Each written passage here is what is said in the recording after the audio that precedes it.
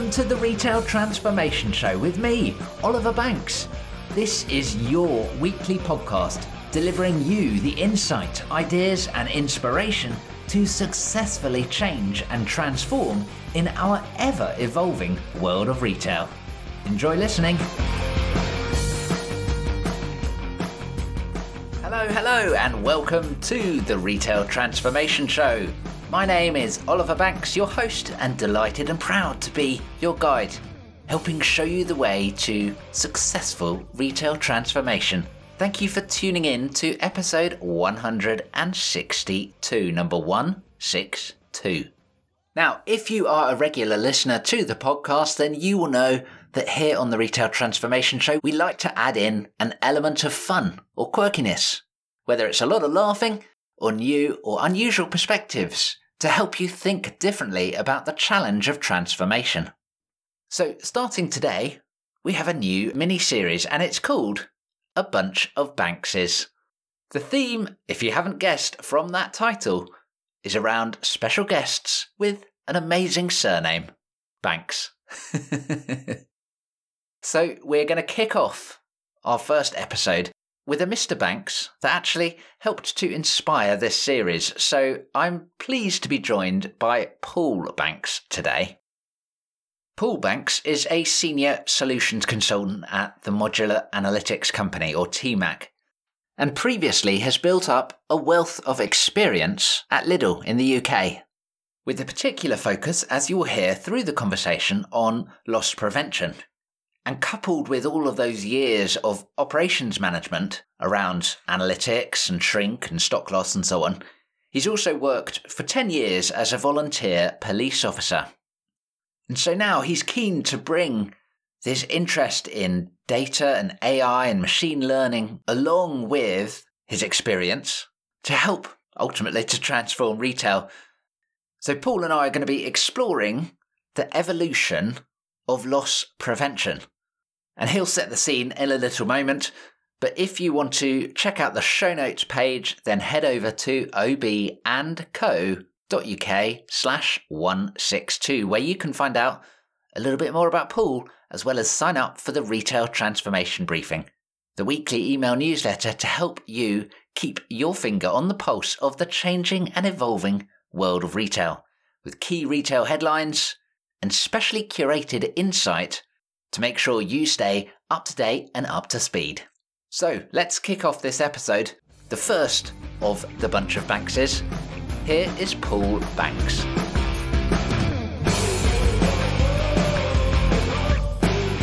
So today I am very delighted to be welcoming Paul Banks to the Retail Transformation Show. Paul, how are you?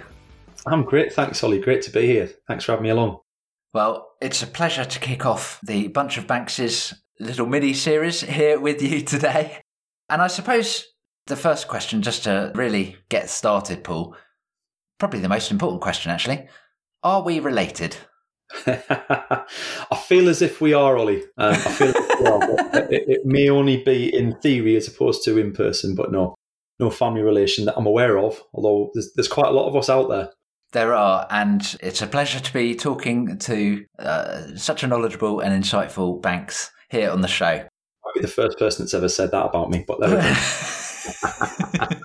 go. always good to be a first. Managing stock loss and shrink, though, Paul, is kind of what we're diving into today. And it's remained a focus for retail businesses that really want to keep control and manage their finances effectively. But when it comes to sort of managing stock loss and shrink, I'd really love to hear your views on the trends and how aspects like loss prevention have developed over time. Yeah, cool. Thanks, Ollie.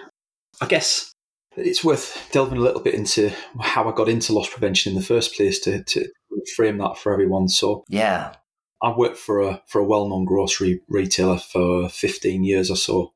And during that time, I was quite privileged to have done a lot of different roles within the business. And one of those roles revolved heavily around loss prevention and internal theft and fraud prevention. And for a whole of my career, I've been very fascinated with why people do what they do. So not just sort of the end result of catching people stealing, but what led to the circumstances of them doing that.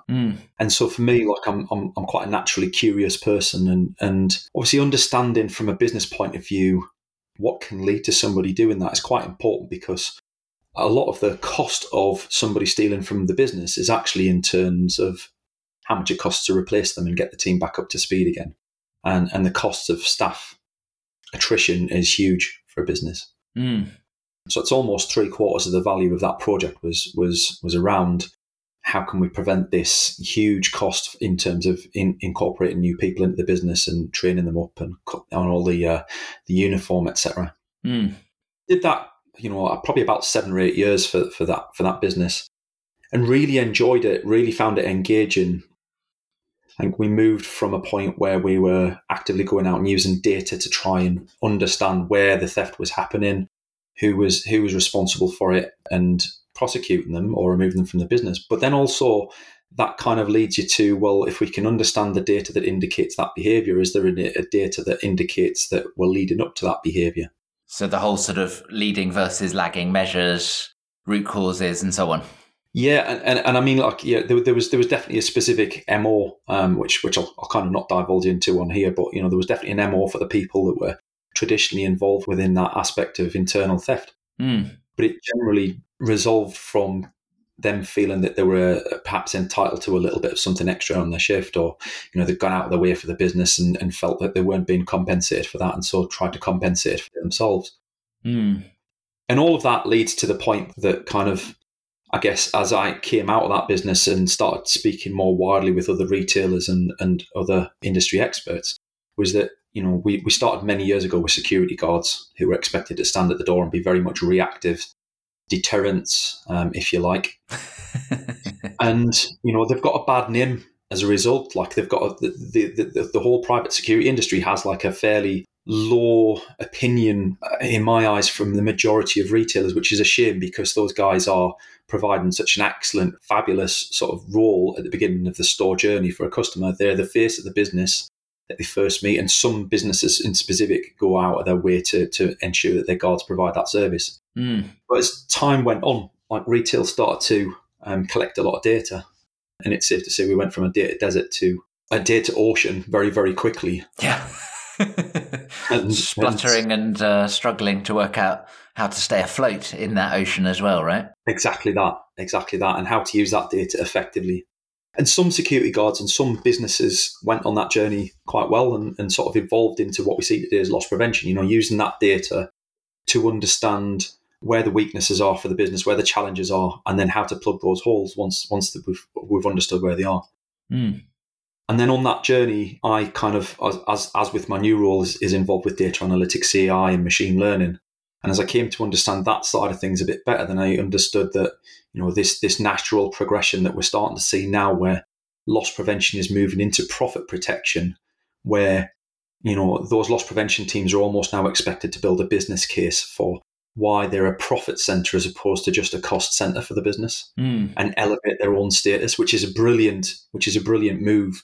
And the more businesses that get involved in that, and the more security guards, loss prevention officers, area managers get involved in that, that's going to move the industry forward massively, because it's just raising the profile of the people that are involved in that. Definitely. Let's just break open that loss prevention versus profit protection role, I guess. What is the difference between preventing loss and making profit, or protecting profit, I should say? So I think you speak to 10 different people, you'll get 10 different answers on that. So I think what I generally kind of consider to be a fairly safe definition is that people who are involved in loss prevention are purely just looking at how to raise the bottom line for a business. How can they stop that theft going out the door? How can they prevent losses? Hard measures, security tags, those sorts of things, as well as, implementing things like behavioral design principles, moving high value stuff to a place where people feel as though they're being watched, those sorts of things. Yep. Profit protection then takes that one step further and says, right, okay, so the impact of losing a shelf full of a particular line of stock on the bottom line of the business is huge. But on the flip side, it's also a cost. And say we've got home delivery. the customer assistant comes along to collect the stock. That stock's not there. That's a missed item. Now the business incurs a charge of, do they either provide the next best item, so a more luxurious item for the same price, and they take the hit on that profit? Or do they not deliver that item to the customer and potentially damage their customer experience? So understanding that principle, then you can then apply that to the successes as well as where the failures have happened. So, if you've got a known loss, that's fine. It helps the business by knowing that you've got that loss, because you can get your stock file right and obviously all the ghost finances that go with that. But then you've got the flip side, that if you've done your job well and you've prevented that theft, then you can argue the case that, not only have I kept this business in the stock, but you've also assisted with the many other facets of the business, like the customer experience and the improved customer journey, the home delivery side of things, as well as maintaining an accurate stock record, which, once the business starts to recognize the power of that, that is a much bigger multiplier for the business. So rather than being a cost to prevent a cost, which is what loss prevention technically is, it now becomes a profit-making partner.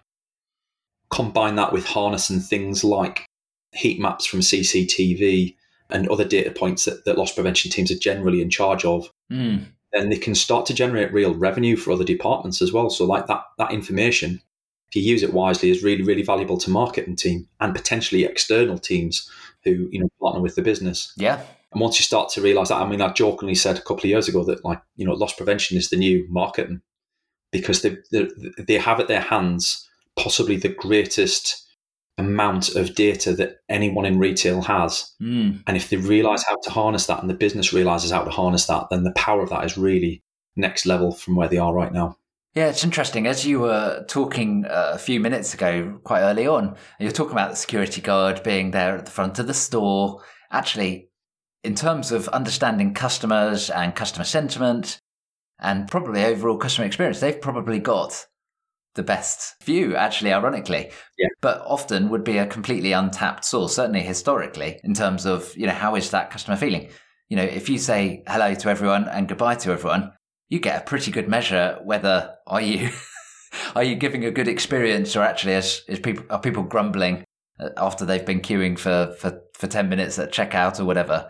It's like, grumble. But actually, there's a huge amount of insight in that security guard traditionally, but now CCTV and, like you suggest, all the data around heat maps and what does that flow look like? What does the customer journey look like? What's busy, what's not, etc. Really fascinating. Yeah, and I think security's probably been guilty of, and it's been driven by retailers potentially, like a race to the bottom in terms of who can charge the least amount for the security guards. Yeah. Well, actually, if you see what some of the more premium retailers are doing, and there's quite a few good examples of this where they actually pay for security guards that are better paid, who are of a higher caliber or have been trained better, are more well developed and have more responsibilities within the business and are encouraged to have more responsibilities within the business. Actually, they get quite a good public review from the customers of the shop as well. So it's like they're accepted as part of the team. And to your point, they're a good gauge for customer experience. You've got to leverage that. I think there's another side to think about, is that like not everybody gets data, and that's not a reflection of intelligence. That's the way people work. Some people just don't and will never get data. Some people intrinsically understand it without even trying. There's two ends of the spectrum. And I think it's fair to say that not everybody is capable of being in profit protection or understanding that data to the point where they can use it for that level. But that shouldn't be used to sort of denigrate the guys who don't get it, because they're valuable in a very different way. To your point, you look at the customer experience angle of things. That is a very important angle for any business, and probably more so now than ever before. Yeah, definitely. Paul, I'm keen to expand the conversation into sort of the wider retail ecosystem, shall we say, in terms of contact centers in particular. You touched on data as a key leverage piece here, but just explain to us, how does the data that perhaps contact centers will be collecting, and again, another great and important touch point for customers, particularly if you're heavy in online deliveries or maybe online only, right? That's your only touch point really. But how does profit protection and contact centers, how do they connect? So it's really interesting. So I've obviously spent the majority of my career in and around retail in various different functions, and predominantly now my career revolves around contact centers. And what I've learned as that time's gone in is that actually the two industries are very, very similar. There's a lot of similar pain points. There's a lot of similar pressures. Everybody's time poor. There's a lot to be done. There's never enough staff to do it. You've got to manage the best you can. Coaching generally suffers as a result of that, and all these things that just go round and round and round between the two industries. And yet I see very few people who hover between the two industries who actually understand that. I've spoken with a couple of guys who work for one retailer where their loss prevention managers for their retail store are actually responsible for loss prevention within their contact centres as well. Wow, okay. And I don't know many contact centres that have a loss prevention manager as such.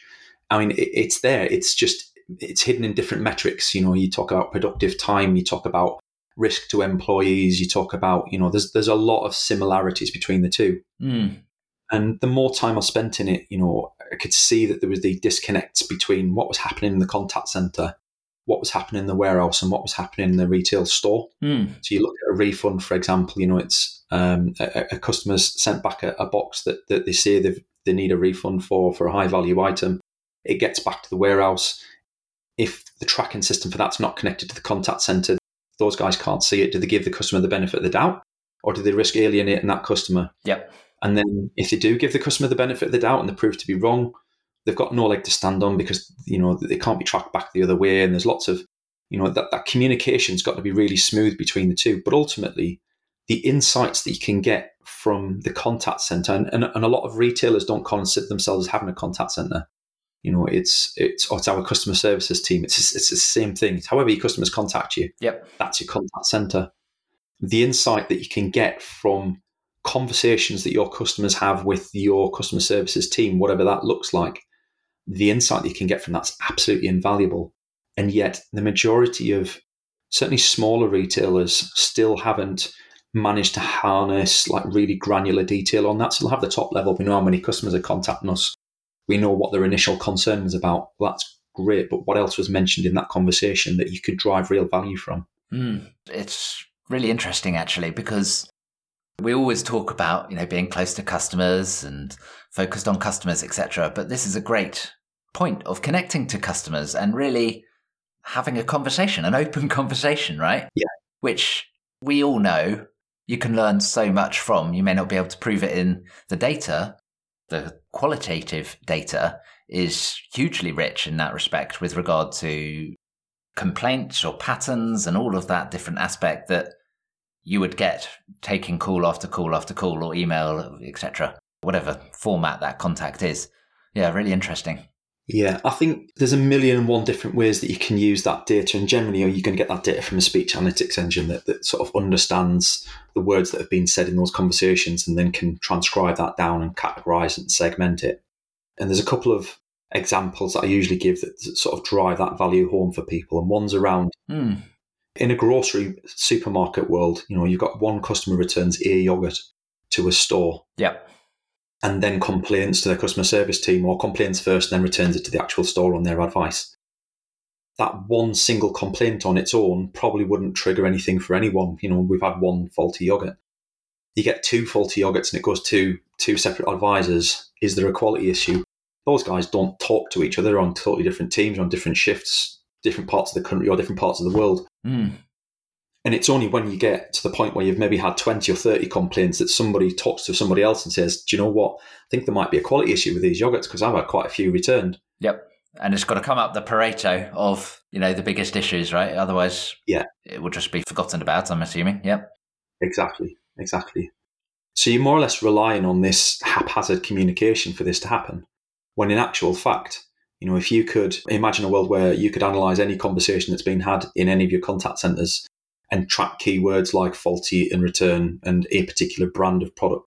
And all of a sudden, all it takes is 2 or 3 of those examples before something gets pinged to somebody's email to say, actually, might be worth checking into this because there seems to be some sort of pattern building up here and maybe you could be a bit more proactive and take those products off sale. Yep.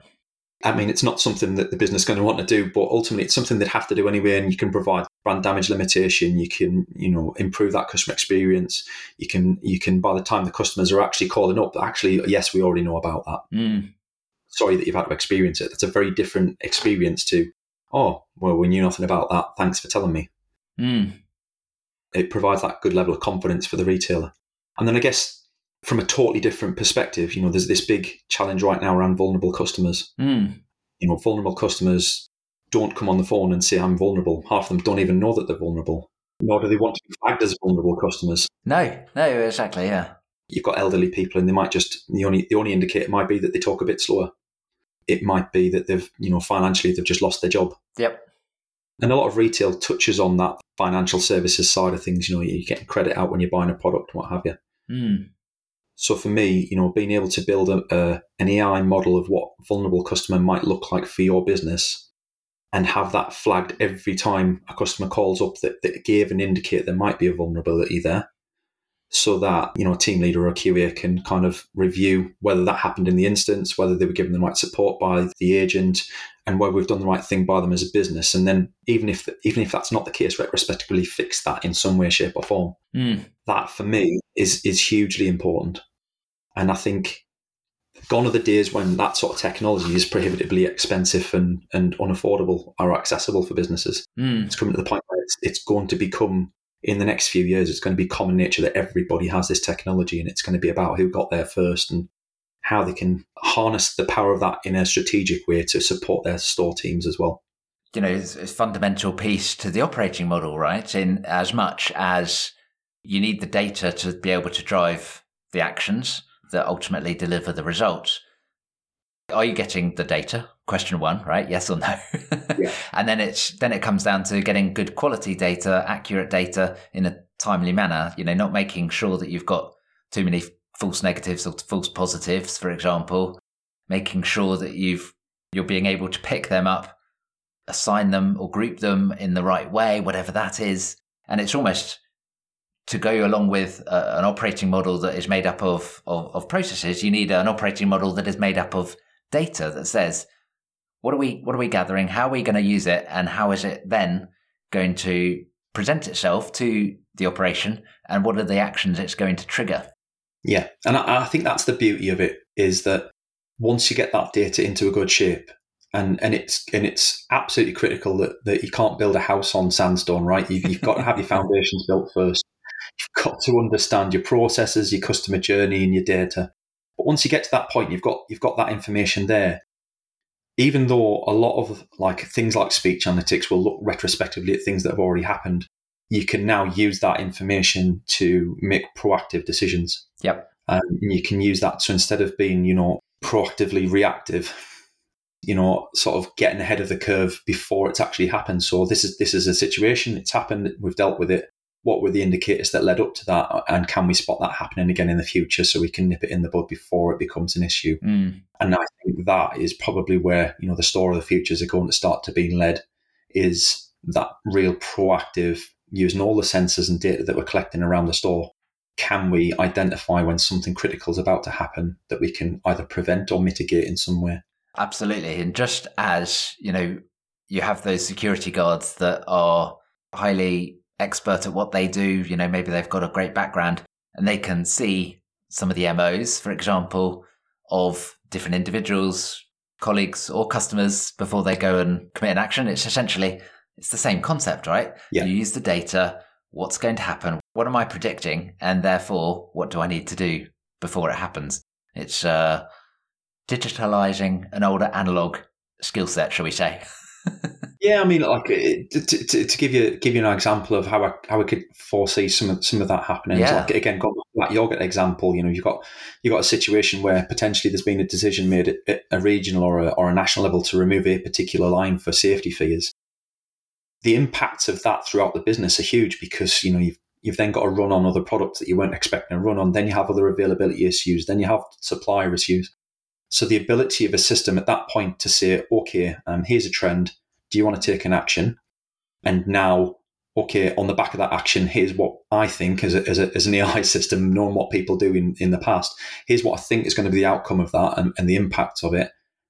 And as a result, here's what the actions I think you should take. And that puts then the power of years of experience in the hands of somebody who doesn't really need to then be that experienced. They just need to know the processes and procedures of the business as to where it fits to that. So, maybe that's ordering extra stock of the other lines in proactively.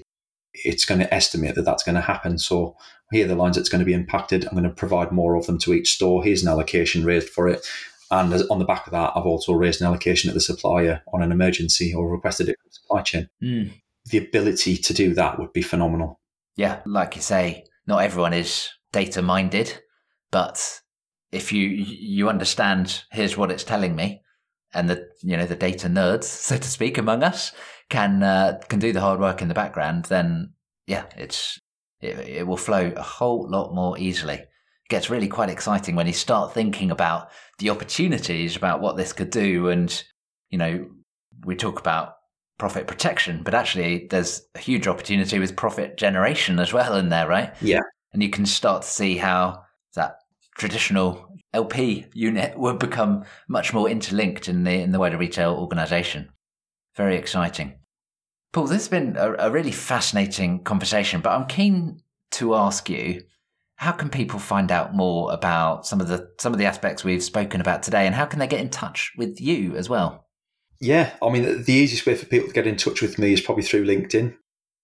Anybody who's connected with me will know I'm there with my bright yellow profile background, so you'll definitely spot me amongst all the other thousands of Paul Bankses that I'm sure you'll come across. But yeah, tmac.ai is our website. My email's paul.b@tmac.ai. Feel free to reach out to me, especially if you're from the retail or contact centre environment. I'm always happy to network with people and have a chat. I meet many, many fascinating people in my journey as we do. Well, yourself being one of them, Oliver. Definitely. So yeah, more than happy for people to reach out, and we'll grab a virtual coffee together, as seems to be the case now. Super. That's fantastic. Paul, one final question I would love to ask you. What is the security guard of the future, given all of this? What does that role look like? I think that the security guard of the future is actually probably much more invested in the customer experience and the customer journey through the store, and actually is probably not titled a security guard anymore. I think there's a whole piece around can you remove that authoritarian profile that they seem to carry and give them a much more customer-friendly, customer-focused role, while still being able to carry out the elements of those duties that are still relevant. I think the days of people tussling with shoplifters in store entranceways are pretty much gone for the majority of people now, especially on the back of COVID and concerns from that. So, I mean, that's my personal view. I mean, I'd like to see security guards almost elevated to a much more supportive role within the business. But whether that happens or not, it remains to be seen. But I think there's a lot of guys out there doing a lot of good work just now who are certainly championing that side of things from the industry and pushing that role forward. So I'd like to see that continue. Very interesting, very interesting. And I'd love to ask you as well, listening, what are your thoughts? Who is going to be the security guard of the future? What does that role look like? Do reach out, get in contact with Paul and myself. We'd both love to hear, I'm sure. I will put Paul's contact details and his LinkedIn link on the show notes today. So do go over there and grab them if you didn't take a note of them, as Paul mentioned. Paul Banks, thank you so much for joining me here on the Retail Transformation Show. It's been a real blast. Great to be here, Ollie. Thanks very much for inviting me on.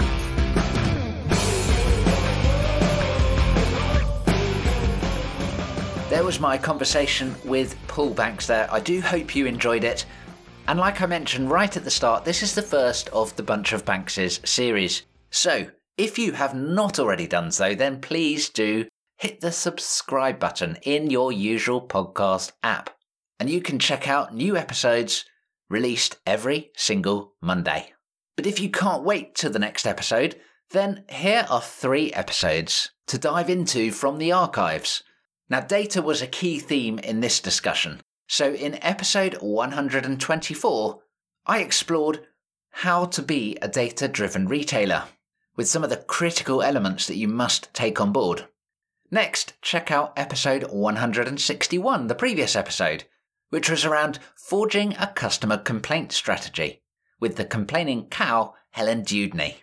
And she was exploring how to handle and resolve complaints better, and I'm sure you can imagine the opportunities of connecting that world with the world that Paul spoke about just today. And then finally, another big trend in retail at the moment is that of checkout-free stores. And actually the data that they produce can be hugely rich.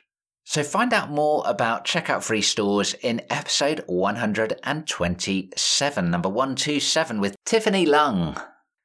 I will put all of those episode references on the show notes page today, so do head over to obandco.uk/162.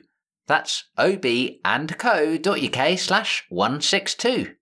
Thank you so much for listening. I'd love to hear your thoughts. You can reach out oliver.banks@obandco.uk. Thanks so much, and I'll join you in another episode very soon. Bye for now.